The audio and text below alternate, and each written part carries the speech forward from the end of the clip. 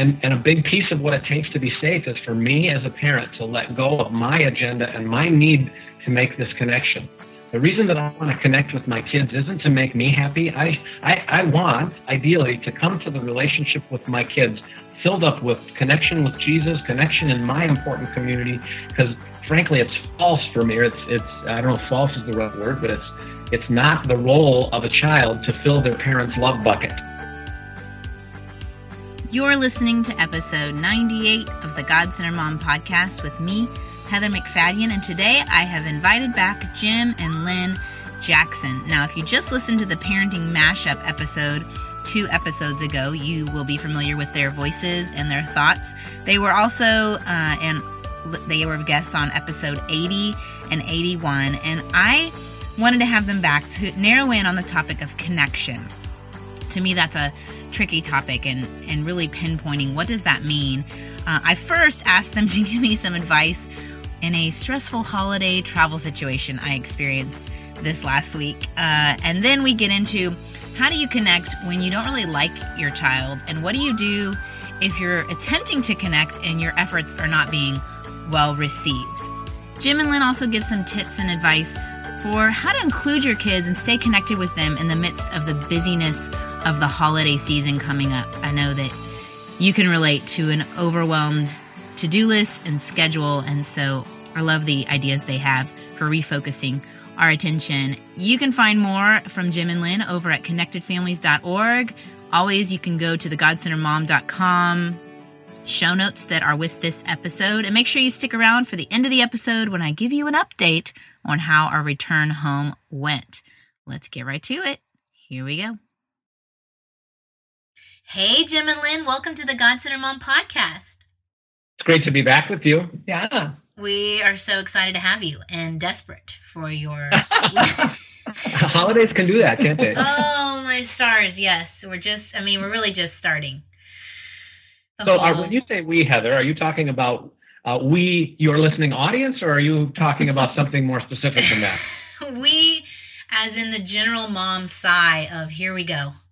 Here we go. Hold on till 2016. Here we go. It just, you want to enjoy it, and you want to enjoy your children, and yet there's so much to be done in only the same 24 hours in a day that you had before. Yeah. So you just rev up. I feel like you got to kind of brace yourself. And for me, what I was telling with y'all before we got on the call is just even getting ready for Thanksgiving. And we had, stuff for school leading up to it. And then I got to pack because I was going on a road trip. And just there were so many tasks to do that the amount of time I could actually connect and be kind to my children was very small. But now that we're here, I have huge chunks of time to connect with my children. And so I just thought it'd be great if you could just give us some wisdom on the whole topic of connecting. I know it's in your tiers. I'd love for you to just say once again your framework that you use at Connected Families. And then we're going to narrow in on that connecting piece. Yeah. Well, as you talk, there's just so many. I mean, you're on this roller coaster, right? I'm on this roller coaster, yes. This is the greatest day of our month so far, and then this is the worst day of our month so far, and then this is the best minute of our month so far, and the worst. And honestly, before we start talking about maybe ways that we could think our way or pray our way out of that, I just think that we should give you and any other mom listening permission to just be in that and be okay. Like, that's life. Yeah. It's okay. It's just the way it is sometimes. And just knowing that you don't have to make it all work and that God's in it, no matter whether you're on the peak of the roller coaster or the valley of the roller coaster, can sometimes give the sort of perspective needed to just get through it with some hope. Yeah. That's really true. Research actually shows that people that have self-compassion work through things more easily, are less likely to do the negative behaviors that they would prefer not to than people that beat themselves up for it. So if in your crabbiness you end up heaping junk on yourself of, I'm so crabby, I'm such a bad mom, I'm scarring my children right now, and you kind of get on that negative inner self-talk role, then that kind of locks in cement the fact that you're really going to stay crabby versus, I'm just having one of those bad days, and kids, sometimes you have those, don't you? Has anybody had a bad day recently? And just giving yourself self-compassion in front of your kids is a great way to just bring the gospel alive and say, Jesus' love is here for me now, even though I'm so crabby. Yeah. No, that word, self-compassion. Yeah. So, and that leads, I think that's a nice segue into the framework that we teach. Yeah. Again, kind of just doing the quick word picture with that, and it's available on our website if you want to refer people to that at some point. Okay. But this thinking about, how am I thinking about this? What are the voices? What are the repeat phrases that are going on in my mind during my chaos? That's a part of foundation building. And for us, the framework for parenting well starts with building a strong foundation, which is about me, and it's about God, and it's about truth, and it's about discerning truth from lies, and it's about being a little bit reflective. In 2 Corinthians 10:5, I think it is, we're invited to take every thought captive to Christ's obedience. And that's a foundation building thing. And in the middle of chaos, I myself have found myself on many occasions just taking that deep breath and saying out loud to myself, this isn't the sort of thinking that's going to help me here. Mm-hmm. Yeah. Lord, give me your wisdom for this. And it's just boom, it's just quick. And all of a sudden, in that deep breath and in that quick thought and in that quick prayer, some of those loop tapes that play get addressed. Like, are my kids ever going to grow up? And is this ever going to be any different? If this keeps up, if their futures are going to be horrible? I mean, we've got kind of these little subtle tapes playing in the background that fuel our anxiety at moments like that. Do we know what they are? Yeah. Do we get a hold of them? That's foundation building stuff. As I learn to understand God's grace and truth for me in the middle of that, I strengthen my foundation. And as I strengthen my foundation, I communicate a message to the people around me that they're safe with me. Yeah. And then out of that place of building a strong foundation, which is never done, the work is never done. I was just talking with a gentleman I was helping out on the phone earlier today, and he said, "So Jim, how did you arrive?" And I was like, I haven't yet. So certainly I've learned to do some of this foundation building, and it helps. But I've still got my tapes and my stuff from the past. I have a question real quick with that. Yeah. So, okay, let's do my scenario that I was telling you guys before we got on. We've been in the car all day. I know the logic tells me my boys are tired. The logic tells me they've been strapped in a car all day. I know they need to have lots of energy. But then the reality is, the expectations are we meet up with family to have a dinner at a restaurant. And my boys cannot contain that energy. Rightfully so. They haven't had it expended. Right. But they're looking at me, they're being disrespectful, they're being rude, they're being loud, they're crazy. They're literally absolutely nuts. Mm-hmm. So I feel like the holidays is all these high expectations of our kids to be in situations. And I know my tape is saying, this is true. I know this is how they are. I know this scenario is not right for their best behavior. But at the same time, on the other hand, they have to behave because this is a public restaurant. This is like the next thing we're supposed to do in this holiday experience. We can't not go out to eat because we're not at home. Yeah. Mm-hmm. Right. So what do we do, where it is? And I know I kind of messed up your framework. We were talking about the framework, but no, that's fine. We can apply the framework to that scenario. Okay. Right. All right. Let's do that. Because the foundation building stuff, I mean, you're getting started on it. Right. Like what's going on and what's true and what's not. And I think another thing that the foundation does is, in a moment of reflection, says, what's it like to be my kids? Mm. And what do they need from me in order to know that I understand what it's like to be them? Because if I can communicate to them that I understand what it's like to be them, which is empathy, which is connection, then that wins me a position of respect in their lives, of alliance, rather than, because what happens is we know what's right as parents, and we know what they need as kids, and we know what's going on in them as kids. And even though they're 2 or 3 years old, we could be thinking about how do I help my child know in the middle of this that I am joining them instead of that I am forcing them or opposing them to do my agenda for their lives. Right. Right. So practically speaking, in a restaurant, that looks like kind of, taking a quick inventory, like you said, of, okay, they've been strapped in a car seat, and now I'm going to go attempt to strap them in a restaurant booth with invisible straps. Yeah, yeah. When their bodies really need something else. Yeah. So the connection can be the empathy of, oh, this is really hard. You guys have been in the car all this time. So let's see if we can order really quick, and then I'm going to take the ones that are old enough out and run around the outside of the restaurant for a while to get some big energy while Dad waits for the food with the baby, or whatever it is. But you make a plan that gives voice to their needs in that situation, and then help them to get what their bodies need, so that they can sit in the restaurant in a helpful way. And an interesting thing is I heard you use the word disrespectful before, and parents kind of get in their mind, well, that's disrespectful and I have to stop it. But really, how I would describe that is your kids were just stressed beyond their capacity to bear, and that's how they were coping. And it's not like they lost respect for you as parents in that moment. They were just struggling because their nervous systems were out of whack from the long ride. Right. So even taking that word out of your assessment of it can help. Yeah, no, I think that's good. And I think it goes along too. I think some of that disrespect comes when they feel like we're not on the same side. Like what feels like disrespect is probably just them fighting for their rights when they feel like this is a battle and not a camaraderie.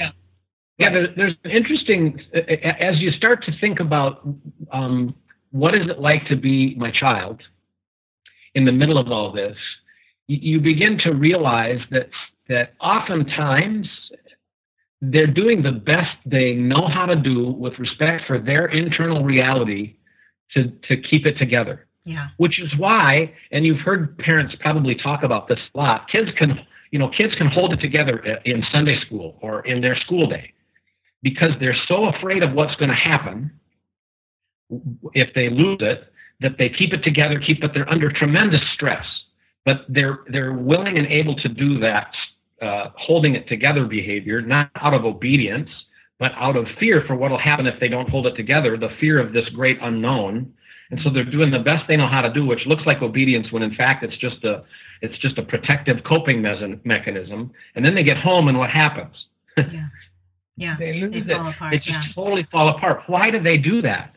Why can't they keep it together for the teacher for the parent at home like they do for the teacher at school? It's because they know that if they lose it with their parent, what to expect.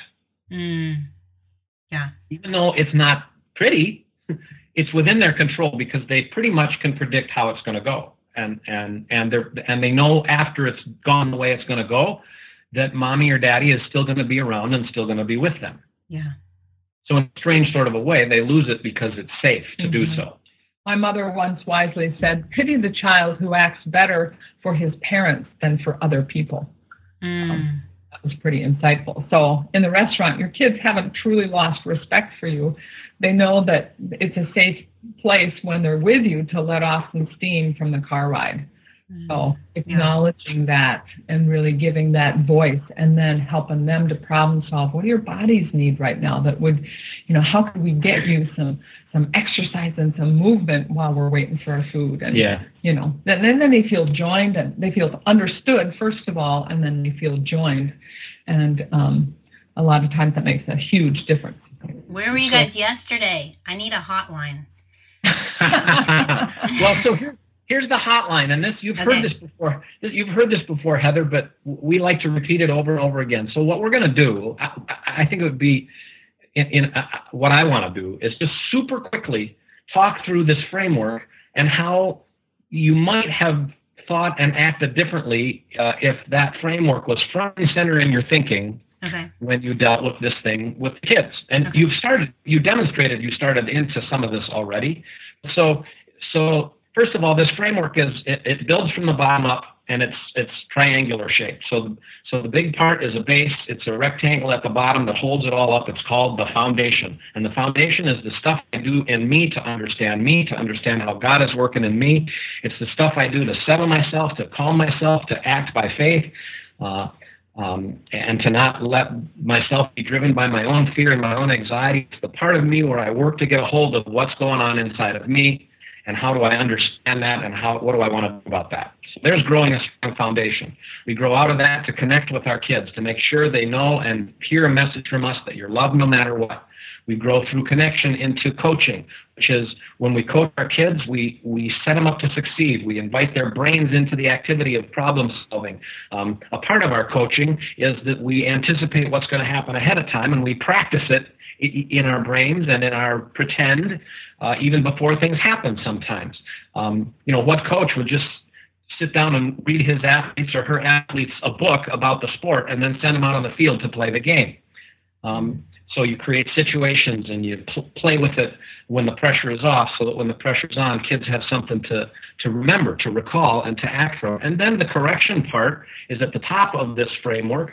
And in the ideal world, it's a smaller part than the rest, because now we're at the top in the little top section. And that's the stuff we as parents do to help our kids remember that they're responsible for what they've done, and that they have some accountability for their actions. So what parents want to do to help kids behave is they correct in a way that inflicts pain or inflicts some negative sort of a consequence, believing that a painful negative consequence, even though the kids might be doing the best they know how to do, is somehow going to motivate them from their hearts to do better in the future. And we haven't found that to be a very effective way to think about this, but what we have thought of as an effective way to think about it is to help our kids understand the value of reconciling what they've made wrong by their misbehavior, make right what you've made wrong. But it's also helpful when it's time to correct our kids to cycle right back through these ideas like, am I staying calm? Am I staying safe as a parent? Am I being connected with them just a little bit here or there so they know I'm with them, not against them? Am I coaching them, reminding them of past successes so that they know they're capable, they can do this? And then am I correcting them in ways that compel them to make right what they've made wrong, rather than just in ways that inflict pain upon them, expecting that to somehow motivate them long-term to do better? So there's the framework. And so now we've got ornery kids who've been in a car all day and who've got grandparents watching them and grandparents watching parents. And it's this stress upon stress. Yes. This stress upon stress. The perfect storm. And to say out loud to yourself and to the people around you as a foundational thing, man, this is stressful, isn't it? Mm-hmm. How are we going to get through this together? And there's a connective thing that you just did. You said, we're in this together. I understand you. I'm empathizing with your stress. Empathy is a deeply connective sort of a thing.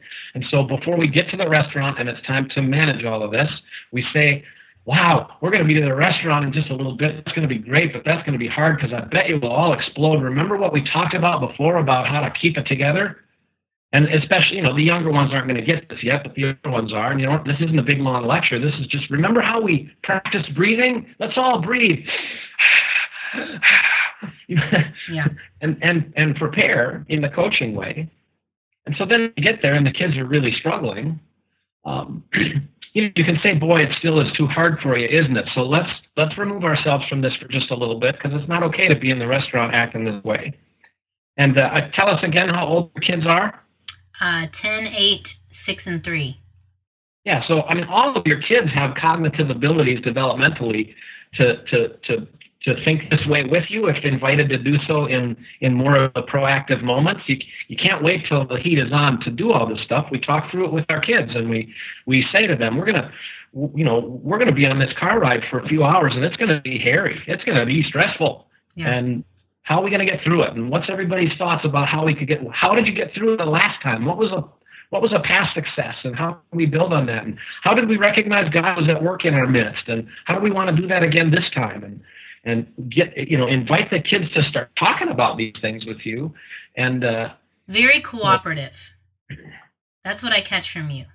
Very we, how are we? Not, this is what I feel. The stress I feel is I need to control them. Yeah.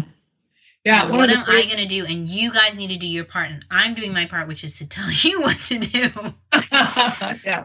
But one of the phrases that's been really helpful for parents, just playing off of what you just said, is, to let go of a primary goal of managing behavior and embrace a primary goal of mentoring belief. It's like my children can believe that they can help solve this problem, that they're competent to say when they need a break and they need to get down and kind of run around a little bit or go outside or do some push-ups on the seat or something like that. Just that to help them verbalize what they need is really an important skill. And so to have a vision for myself of mentoring those kind of beliefs in kids, if I'm capable of solving this problem and I can figure out what my body needs, are important beliefs that reduce a parent's job of trying to manage their kids' behavior, because no one likes to feel managed, and neither do kids. I don't. It's not fun for me either. Yeah, it's not fun for me, that role. I don't feel like I'm fun. I don't feel like they enjoy being around me, and I don't enjoy being around me. So yeah. So yeah. Well, and what Lynn was just talking about, this discipline of mentoring belief rather than forcing behavior. Yeah. Is a piece of this framework that we've found set lots and lots of parents free from even that self-condemnation. Like, I'm working really hard at getting them to behave and they're failing and therefore I'm a failure. Right. Versus, I'm going to start working really hard on mentoring belief. You're safe with me. You're loved no matter how this goes. You're God's workmanship. You're capable. You can solve this. And if you decide not to, then you're responsible and I want to work with you to make things right. When parents make the communication of that sort of those messages of belief their primary thing, we hear parent after parent via email, in the context of coaching sessions. We run into people in the grocery store. Yeah. And they tell us this way of thinking has transformed our lives. It's made us more peaceful as humans and in our household. Wow. Yeah. So a practical example, again, of this mentoring belief is the belief, it's a key part of our coach principle or layer of the framework, is a view that our kids are God's workmanship created in Christ to be a blessing. And so even going into a restaurant, just asking kids the question, okay, what do you think would be one thing you could do in that restaurant to be a blessing to somebody? And maybe it's ask the waitress a question about herself, or go say hi to someone that's sitting by themselves, or clean up some litter that you find on the floor or something like that. And as kids go into a situation focused on a positive goal of being a blessing, it sort of organizes their brains, it settles their brains and really helps them to do so much better than if they're just entering stressed and, wanting to create chaos to get those needs met. I think that's really good with the holidays too. It's so our kids can be so me, what am I going to get? What am I going to get? What am I going to get?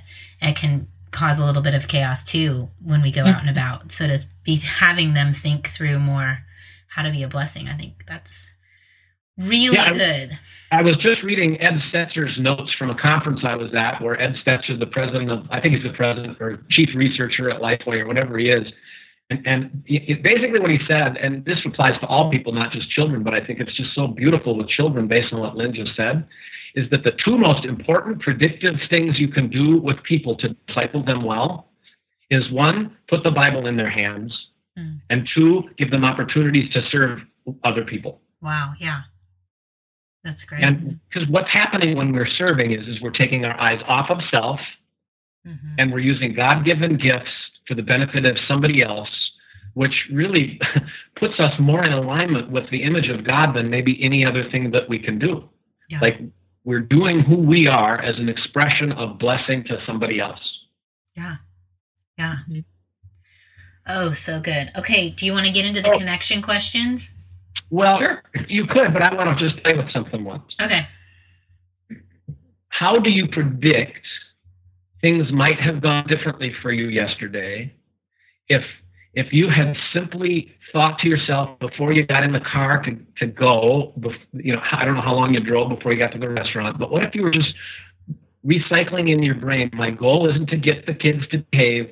My goal is to mentor belief, to make them help them know they're safe with me, they're loved, they're God's workmanship, and they're accountable. They're responsible for their actions, and I'm going to help them make right things that they've made wrong if they make them wrong. What might have been different for you?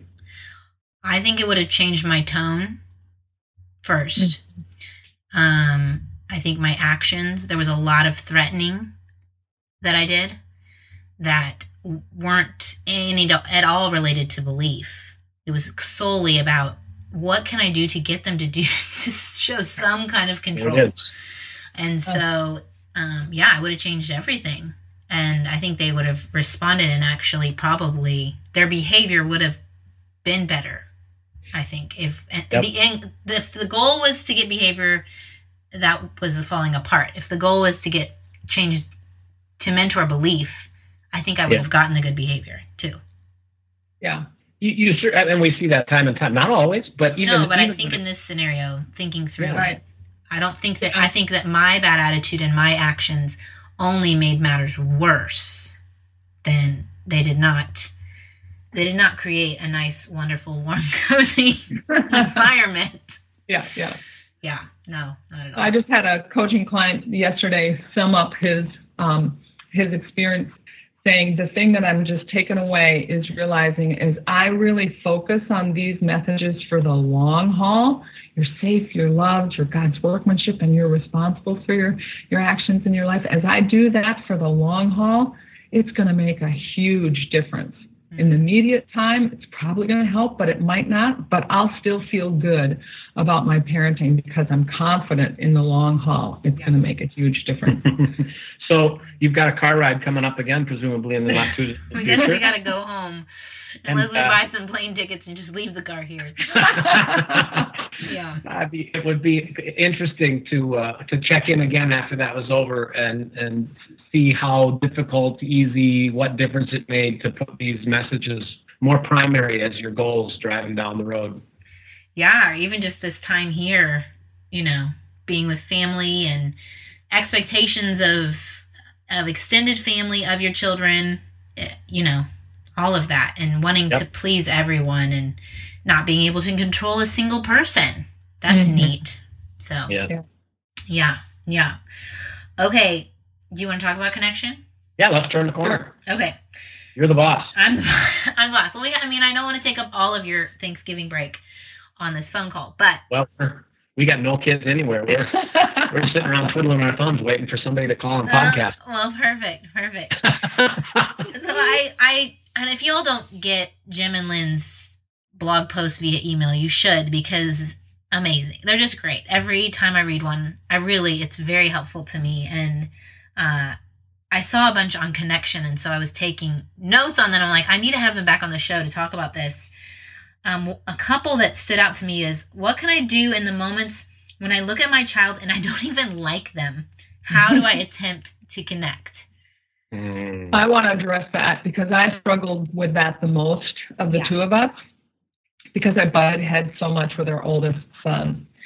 And, for me, a big piece was just the commitment to power through it and go, I want to connect with him, even when it's really hard. And I kind of made up some silly fun things like that, just ways to connect, little games of trying to say stuff like, just I love you more, and do really crazy ways to communicate that. So we put some humor in it, but really what I needed most, which I didn't really get for myself in those difficult days, was to understand him. Looking back, I realized that he was so difficult because he was so anxious inside. I always thought he was strong-willed and defiant and just wanted to run the family. And as I really understood him, it wasn't until he was a young adult that I realized, oh my gosh, this kid with his incredibly brilliant brain also has a really high level of anxiety. It wasn't until he was in college that I saw that. And if I could have looked back and understood that when he was really struggling, I know that it would have helped me. Yeah. And as I've coached so many parents, I understand kids in this way now. They don't act difficult because they just prefer negative attention. Yeah. There's something stressing them out on the inside. And, misery loves company, and so does stress, and so does anxiety. And so it's really good that they're trying to draw us into that. Because if they were just retreating to their private space with the difficulties and the stress and the anxiety that they're carrying, that's a far more difficult and dangerous place to be. And so if you saw, now that you know it was anxiety, what beyond it, would you think just empathy in itself, or how would have that changed your interactions? Well, I think for sure the empathy and the compassion would have started me in with a whole different tone. Mm-hmm. And then I would have had more of a perspective of how can I help him deal with the anxiety? How can I, just the faith and the love messages would have been really important. How can I help him to verbalize what's going on under the surface so we can deal with it better? And as I've coached parents and helped them get to that place, it's really amazing how things change when they just understand their child better and have compassion. And it's like the child just senses that. Yeah. And sometimes, there was a mom whose daughter was so verbally aggressive. She would say horrible things to her mother, and she was just spewing and spouting these awful things. And the mom said, I feel like my heart just needs to be connected to yours. And she grabbed her daughter and she pulled her close and just held her. And for the first few seconds, her daughter was still just raging and shaking and angry. And then she just melted and started sobbing and saying things like, I don't know why I act the way I do, and I'm so sorry, and I don't mean these things that I say to you. And she just poured out her heart. And this changed. I saw her, in the process of coaching her 4 times over quite an extended period, I saw her change from just wanting to squash all that difficult behavior and so sick of her daughter to having the most amazing compassion on her struggling daughter and the anxiety that she was dealing with and the discouragement that she was dealing with. And she was having some powerfully connective times with her daughter as the daughter was really struggling on this roller coaster of emotions. Well, I'm thinking back to those tapes too. If you see the behavior and the tape in your head is, well, I've got to stop that child from treating me this way. Right. You can't treat me that way. Like you guys said, that term disrespectful. If that's the tape, you don't think so. If you take that tape out and you say, oh, that poor child, look how they're struggling. Yeah. How can I comfort them? Yeah. I think that there is. And I think too, sometimes I can be more compassionate and more empathetic when I don't have parents or other, you know what I mean? Like my parents, where that generation is more of they just need to behave and be quiet. Yeah. So how do you handle that? If you maybe have the tape that you need to be compassionate, but you're in an environment where everyone else has a different tape. Yeah. I think the work that you do outside that time to settle in on some key beliefs, to identify sort of your toxic half-truth of this is just all about impressing mom and dad. Yeah. And okay, sure I want, it's great to have my parents' approval, but what's really true in this situation is my child's needs are primary. Yeah. And so to spend some time thinking about this ahead of time so that you've got, we call them sort of hope-filled truths that you can lock onto in the heat of the moment. And then that empowers you to go to your parents and just say, I know that this is hard for you to be cooped up with us in the car. This is tough for the kids too. And so I'm really going to work on doing what they need in that situation and sort of bring the elephant out, talk about the elephant in the room of this is going to be tough, but my priority is in helping the kids cope with this long ride. Let me know when you need a gas station and a break from my kids. Yeah. But that's what I'm going to focus on. I wrestled with this a fair bit as a young parent because I was parenting in a very different way than my parents did, and my they would watch me and constantly be in judgment of why are you giving that energy, and why don't you just let him deal with it, and why are you thanking him for doing the right thing? And I would feel this nervousness, start to well up, and I would feel that nervousness start to take me off the track that I decided I want to run on, and I realized I had this tape playing in my brain and really probably in my soul that said, Mommy and Daddy have to approve of me in order for me to be okay. Yeah. And as soon as it almost sounds ridiculous when you say it out loud, right? Like, no, but that's the place we operate out of a lot of times. Yeah. So saying it out loud, saying it out loud was a tremendous help to me to just say to Lynn and to my parents, my job isn't to make you happy with my parenting right now. My job is to work with my kids in the best way that I'm learning how to do, and that's what I'm going to do. So if you feel like you can help me with that, great. But if you disagree with what I'm doing, we talk about that privately later, because I'm not going to be okay because you approve of how I'm parenting right now. Mm-hmm. And I said it to my parents. Mm-hmm. And at first it was scary as all get out. And frankly, my therapist prepared me for this. Yeah. So there's that element, and kind of helped me understand that my parents aren't going to be okay with that at first.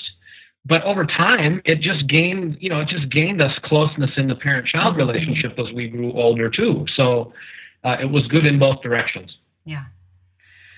Well, that's good. That we just went into some deep water there. No, I like it. I think that those kinds of things are going to come up again as the holidays come in.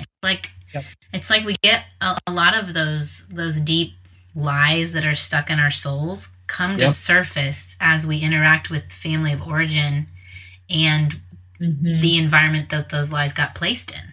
Yep. So I do think that there's a lot of soul work that's happening in the midst of a really busy time, a really hustle and bustle, chaotic time. And I think that there is this, especially if you're a new parent, making that decision, have that resolve that no, I chose this style, and it may go against what I know from my growing up, but these are the reasons why. And almost having that ready, a little pep talk ready, so that you aren't reacting and yelling at your parents, Right, and that's because then that's what happens, and then your kids are all of a sudden off the hook. You were trying to deal with them, and now you're everyone's fighting with each other. This developing an eye of compassion for the child that you struggle with it's soul work, because I can't just say compassionate things. I have to understand what is it about this child that I like. What are the messages that I'm playing to me about me, or about my child that are judgments. That are lies from the pit. Yeah. This kid will never get it. This kid doesn't respect me. This kid is just, even with our youngest, and he's okay with us, or our oldest, he's okay with us sharing this publicly. I had a loop tape. This kid is a narcissist. He's just so self-centered. Like I wasn't, right? But that's the thing. Every time, we would filter everything they do through that. Yeah, as another proof of that point. Yeah. So when I was able to reframe, he's narcissistic to, he's a 3-year-old. He's doing the things developmentally that firstborn 3-year-olds tend to do. Yeah. And it's got sin in it, and I still want to deal with it. But he's made in God's image too. And so I want to draw that out. Then that gave me eyes of compassion for his struggles. Yeah. It also helps to think how we'd feel if someone had those judgments of us. I was just coaching a woman yesterday, and I loved how honest she was. She says, when my daughter's all crabby and just gets all stuck on one thing that she's complaining about, in my head I'm going, this is ridiculous. Get over it. Just move on. We kind of chuckled about that. And I said, so imagine, let's play with this for a little bit. Imagine that you've just been parenting the kids all day, and it's been so exasperating and frustrating, and your husband walks in the door and you start to just dump on him and just complain about this thing that's just been driving you nuts all day. And he may even answer you with, oh, that's too bad, honey. But inside, he's thinking, this is just ridiculous. Get over it. Yeah. stop complaining. And she just laughs and says, oh my gosh, that would just want to smack him, So we don't even realize the impact of these subtle judgments on our kids, how they change our tone of voice, and how we would react if someone was doing the same thing to us. Yeah. No, it's all out. Everything you say is great. It's like I'm taking a deep breath. Okay. So let's say it's one thing if a child's hard and you're butting heads. I think that kind of goes with the complete opposites question that we were going to talk about. What if you're really trying to connect and it is just not going over? Like all your efforts are just not being received. Yeah. What do you do there? I had a great experience once watching a horse trainer that gave me some insight into this. And the horse trainer was working with a Mustang who had been ridden for a number of years, but it had been a number of years. And this was skittish. He was backing away. He did not want to get close to this horse trainer. And she was very insightful and safe and calm in how she would do it. She would sort of take a step forward and just wait peacefully. And then if the horse looked at all skittish, she'd take a step backwards. So she was not forcing herself on this horse at all. And she was reading his cues, watching him carefully, and being very thoughtful about the ways in which she kind of took a step forward towards him. It was an amazing process, and over about an hour and a half, she was riding him. So I wrote a parenting tip about it that was really kind of fun, but it was just an analogy of don't go barreling in with your agenda about the way you want to connect with your child and then get all hurt when it doesn't work. Yeah. So, just connecting in little ways. And then backing off before your child has a chance to get upset and angry and push you away. If they see you back away and be sensitive to what their tolerance is, then it makes a huge difference. You send messages to them of, I'm safe. I want to connect with you in ways that you feel enjoyed, you feel connected with. That's really helpful. I had a woman that I was coaching this process through, and I remember the day she was just standing there saying goodbye to me, and she just said, I just feel like she doesn't care. She had a 7-year-old daughter who would rebuff any attempt she made to connect. And, if the mom said, I love you, Greta, the girl would just ignore her and walk off. I mean, she was just dying inside as the girl just wouldn't connect with her. And so I said, so are there any ways that, that you kind of connect with her? Is there anything that you've got in common? Does she like to read or write or draw or whatever? And she said, she loves to read and write, but that just seems to take her farther away from me. And so I said, well, what about a journal? Could you kind of journal back and forth? And so she is a long story, but, initially the girl just acted like she didn't care at all, but they started exchanging journals. And then the mom, journaling comments to each other. And then from across the room one day, the mom saw her reading her latest entry with just delight. And she knew that the girl really did care and wanted to receive her mom's love messages, but just couldn't do that for fear of rejection or that the mom was being insincere. So there were so many things that this mom did to connect on the daughter's terms. And she talked about one day of having a coloring date with her. And every time she tried to talk to her daughter would say, shh, quiet, Mom. So she had to sit next to her and do nothing except make hot chocolate for her while the daughter drew. But that was a very meaningful date to her daughter, and that's how their little date started. Over time, they were able to be more verbal with their affection and actually go out on dates. And then as a teenager, there was one time when her daughter was just really struggling with a lot of things, felt like cutting herself. But the mom was with her in it. She got a marker out just to give her something to doodle with her hands. And the mom took her daughter's arm and wrote on it, "You make me happy," just to lighten it up and, connect with her daughter. And the daughter took the marker and wrote on her mom's arm, "You are my inspiration." Wow. It was just this tender moment of this mom that had persevered through the years of connecting in ways that this daughter could receive and being faithful and not taking it personally when it didn't work.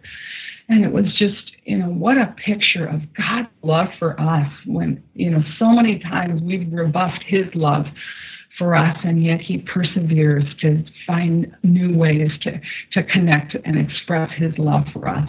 So that woman was my inspiration as well, and how she persevered with her daughter.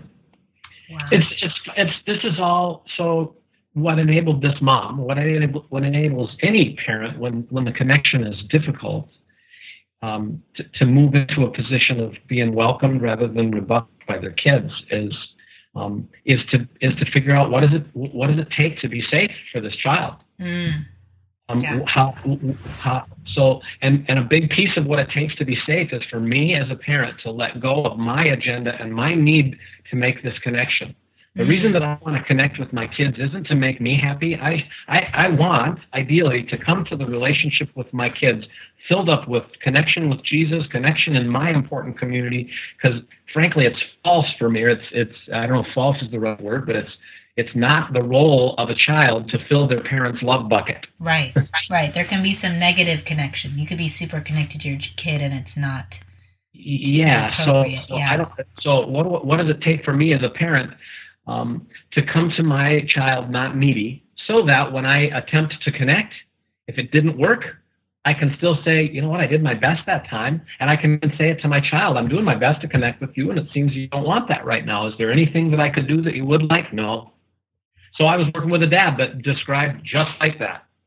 Okay, this big guy and a bearded guy and real strong personality, and his deal was, okay, I've done all this stuff you said. I've let go of my worth. I don't need her to connect with me in order for me to be okay, but I still want to connect with her, and she still needs to know I love her, right? Yeah. He's like, well, it'd be good, huh? And yeah, well, how's that working? Well, I keep telling her I want to do it, and I keep scaring her away. Well, okay, so good step one. You've divorced yourself from needing this. You're still a little frustrated that it isn't working. How might you connect with her on her terms? Oh, I don't know. There's nothing. All she does is text messages her friends. She got one of these new phones, and all she does is text messages her friends all the time and uses all these new technologies, and I have no idea about any of it. And he's got, you can hear the judgment in his voice. And I just said, so do you think that she would ever have any interest in teaching you how to use that stuff? Mm-hmm. And he was dead quiet, like, what? And I was like, well, what would happen if you just invited her, told her that that's amazing that she knows all that stuff and asked her to teach you one of them? Yeah. But she did. And then a week, and, nothing much. He went away. That was like his assignment for that time was to just go ask his daughter to teach him technology. So he went away and she taught, and I didn't see him for a couple of weeks, and then he came back and we talked again, and he was beaming. And I said, what happened? And he said, she texted me. And they had been at a community event, and he kind of was watching her from a distance, and she didn't want to be near him around her friends, of course, but he disappeared, and all of a sudden she texted him and said, Daddy, where are you? So he knew she was watching and paying attention, and he had sent her other texts, I love you, and it's fun to see you with your friends and whatever. She wouldn't let him anywhere near them. But then when he disappeared, she noticed the connection was happening because he dropped his need, and then he had started to find a way that worked for her, that wasn't driven by what he needs. Mm-hmm. Yeah, I like all these examples you guys have said, even just the marker on the arm and the journaling back and forth. And I think that sometimes we just think, I need to take them out on a date. Yep. Right. That's like our only option we come up with. Right. I know I've just built Legos next to one of my sons. Like, he really loves to take old Lego manuals and pull them out and rebuild. We have all of them, they're all mixed in with all the other Legos. So half of the journey is finding the piece in the big pile. So we'll divide and conquer, and he'll tell me what piece to find, and that can be hours. Yeah. But he just loves to just sit and do that. I had a big more than going to Starbucks. I had a big learning with that when our oldest was about, I don't know how old was he, 5, when I took him to the boat show. Oh, right. So connection was hard I can't remember why, but I decided I'm going to connect with him. Mm-hmm. And I love fishing, and I love all things outdoors, so I'm going to take him to the fishing and outdoor show in Minnesota in the spring, where they have all the latest, greatest fishing equipment and the latest, greatest boats and the latest, greatest camping equipment, all the stuff that I love. Now, there's a whole auditorium full of stuff I don't care about, But it's a big auditorium. So I was going to bring him to my stuff. Well, when we got there, all he cared about was docks. I don't care about docks. He wanted to get on a pontoon boat. We're never going to have a pontoon boat. That's not practical. He wanted to go in trailer campers, which we can't. We go to the Boundary Waters wilderness people. We're not going to have one of those car camping things. So I have all these judgments planned, and we're fighting more and more and more. And all of a sudden I realize, oh my goodness, what am I doing? Yeah. I'm forcing, and I just decided, you know what? Today is his. And you don't have to do this for a whole day. You can do this for moments at a time. You can do this for hours at a time, or you can do it for a day. But I'm going to give you the day. And even though I don't know you very well, and I've had a hard time connecting with you on my terms, I'm going to connect with you on your terms. And so that's what we did. And we had, I mean, once I dropped my agenda and made a new agenda to connect with him on his terms, it was no longer difficult to connect. It was only difficult to connect because I had driven it by me. Mm-hmm. One of the things that's helped parents with connecting with kids too, because sometimes parents go, I don't have time. I got 5 kids, or and the whatever. Holidays and all that jazz. The holidays is I just got a letter or an email from a woman who's followed us for a while, and she said that one of the most transformational things in their family for connection was she just was committed to being enthusiastic when a child entered the room or she entered the room the child was in. Yeah. So it might just be, hey, hon, how you doing? Or walking by, oh, I see you reading your book. You know, that's cool. And she just gave examples of little comments of just enthusiasm when she saw a child. And she talked about her kids were starting to do the same things. And she even said, and even their tone of voice and the lilt in their voice, they're just like mine when I do it. And it's so amazing to watch. And she said her kids, when they, like one of them leaves the house, another one will come running over, give them a hug, and have fun wherever you're going. And I looked at ages of their kids, and they were like 10 to 14. And I thought, well, that's not usually the age that kids do that with each other. Mm-hmm. And I thought, what an amazing thing. And she just was committed to that one thing, and it just transformed the tone in her family because there were so many little opportunities to do it that took no extra major time throughout the day, but just a quick acknowledgement. Wow. So it's a weave connection through the day and communicate to kids that important message. I don't just love you because I'm some super responsible parent, but I enjoy you because you are so enjoyable. Well, and that's something really that you could do in the midst of crazy Christmas. I mean, yeah, keep your eyes up off your list and your phone and your next thing that has to get done, and just, you know, enjoy your people. That seems so simple and silly, but that we can get so caught up that we forget our people. How much of your list is oriented toward, you know, coming well prepared to the larger family gathering, which means we're going to be a blessing to the rest of the family. So, you know, we tend to think of our list as our list. Yeah. Meaning individually, but it's really our list as a family. And I mean, your kids are old enough, when kids are 5 years old or older, to involve them in the conversation. What do we want to do to be ready for Christmas? Yeah. And whose job should be what? And who wants to help make this? And who wants to help make that? And who wants to do this together? And how can we be a blessing? Our youngest was 2, and he could hardly talk, but boy, could he draw. And so we set our kids up to own the gift giving at Christmas. We just bought plain white paper for wrapping, and then they drew pictures all over the packages. And so then Grandma got this cool gift, but she got it wrapped in this unique drawing that was just the most special part of the present to her. Mm. So just little ways of looking for incorporating kids into being a blessing in the holidays, again, can just change the tone for everyone. Because when people are living out their God-given nature to be a blessing, they just don't have the emotional energy left to put as much energy into being an irritant to their sibling or to someone else. Yeah.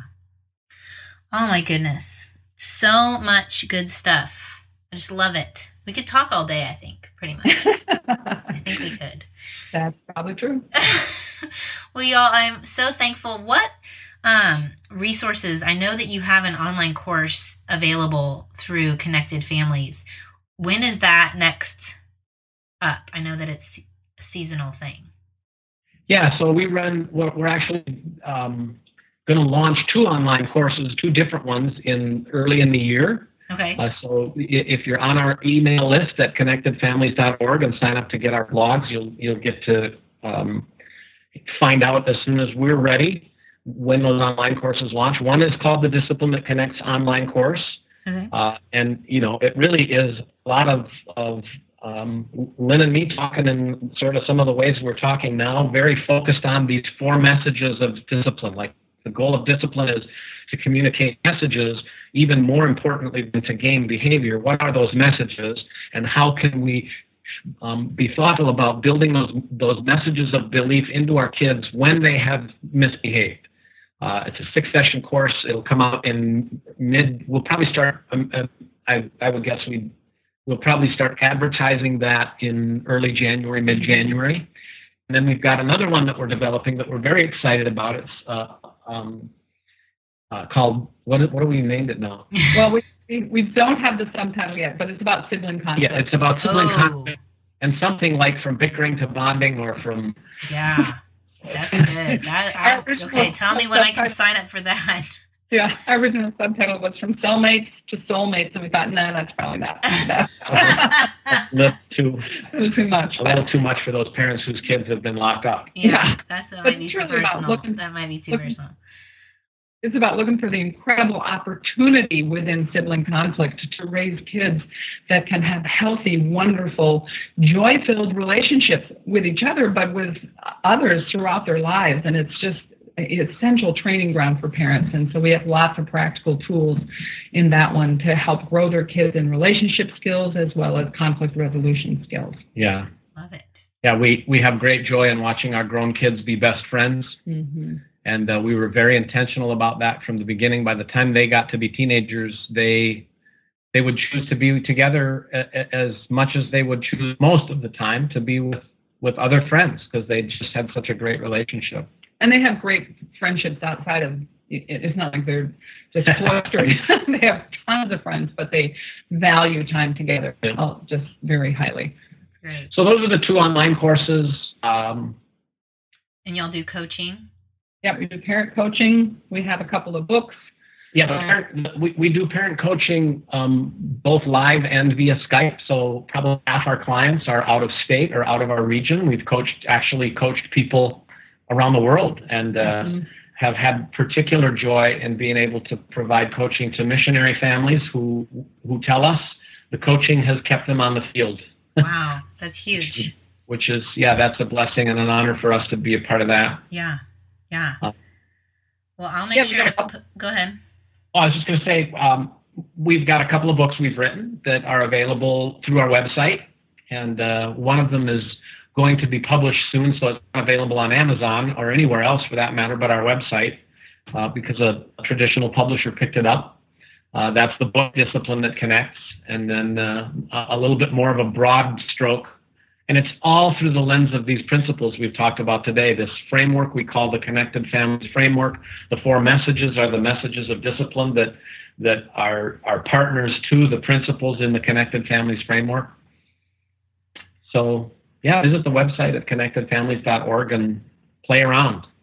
Well, I'm excited for you all to have your book be published. That's really exciting. That's really exciting. Yeah. Now, did you agree to endorse that for me? I have. Nothing like putting some pressure on her. She can live. I have now committed to endorse. Yeah. No, I'm very excited. I am so thankful for all that you do, and the emails that I get from listeners who are thanking me for telling them about you is very exciting. So keep up the good work, and I'll let you know how the rest of Thanksgiving goes for sure. Well, that'd be awesome. You have to hear the stories of how it goes. Yeah. I've got new eyes to see, a new focus. Awesome. Mentoring belief. I like it.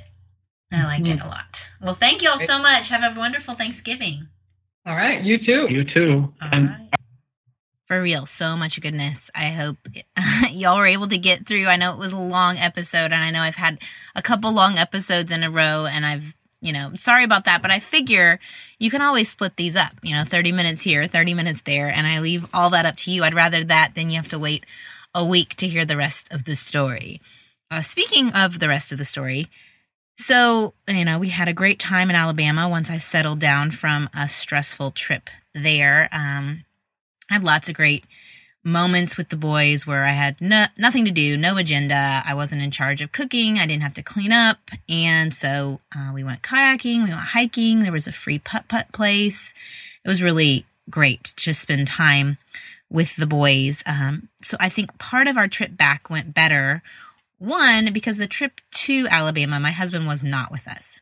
And he in our family plays the role of the positive, calming command voice, and everyone just kind of falls into line when he is around. So I think that was helpful. I also think having had the few days on our trip to connect allowed for more cooperation on the trip home, because we were actually in the car longer on the way home. It was a one really long day versus two shorter days. I also think I hadn't even told my husband about what Jim and Lynn had advised about taking them on a walk after we ordered to get some steam off. But that night we went to Jason's Deli, which was a good option because everyone's moving around. It's not like a formal restaurant.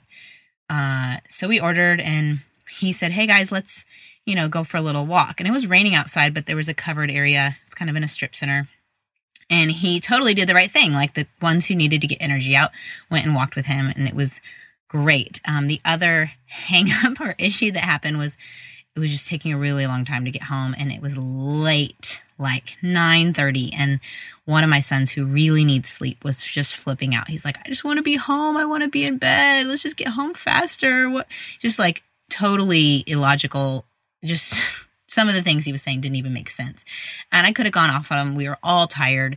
But instead, I just said, I get it. I'm tired too. I would love to be in bed too. And we are going to get there as fast as we can. And I gave him my phone so he could follow the map. And he ended up falling asleep finally in the back seat.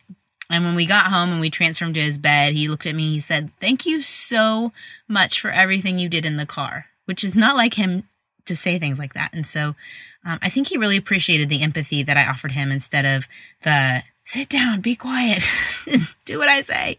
So I really hope that Jim and Lynn's advice can help you as the holidays are coming up, and any stressful travel situations you find yourself in, or just being with family and differing opinions on how to parent, that you could be confident in the approach that you've decided to use if it's different from your parents. And anyway, I hope you had a great Thanksgiving.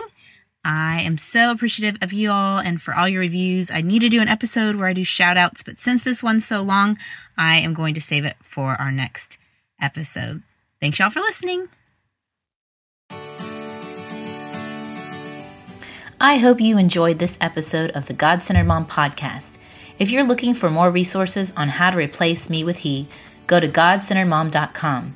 That's where you'll also find show notes with any links mentioned by our guest.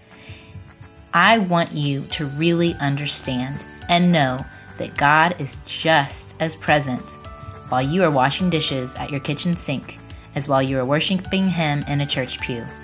He sees your service to your family and He is pleased. As it says in Zephaniah 3:17, "The Lord your God is with you. He is mighty to save. He takes great delight in you. He will quiet you with His love, and He will rejoice over you with singing." Have a great day.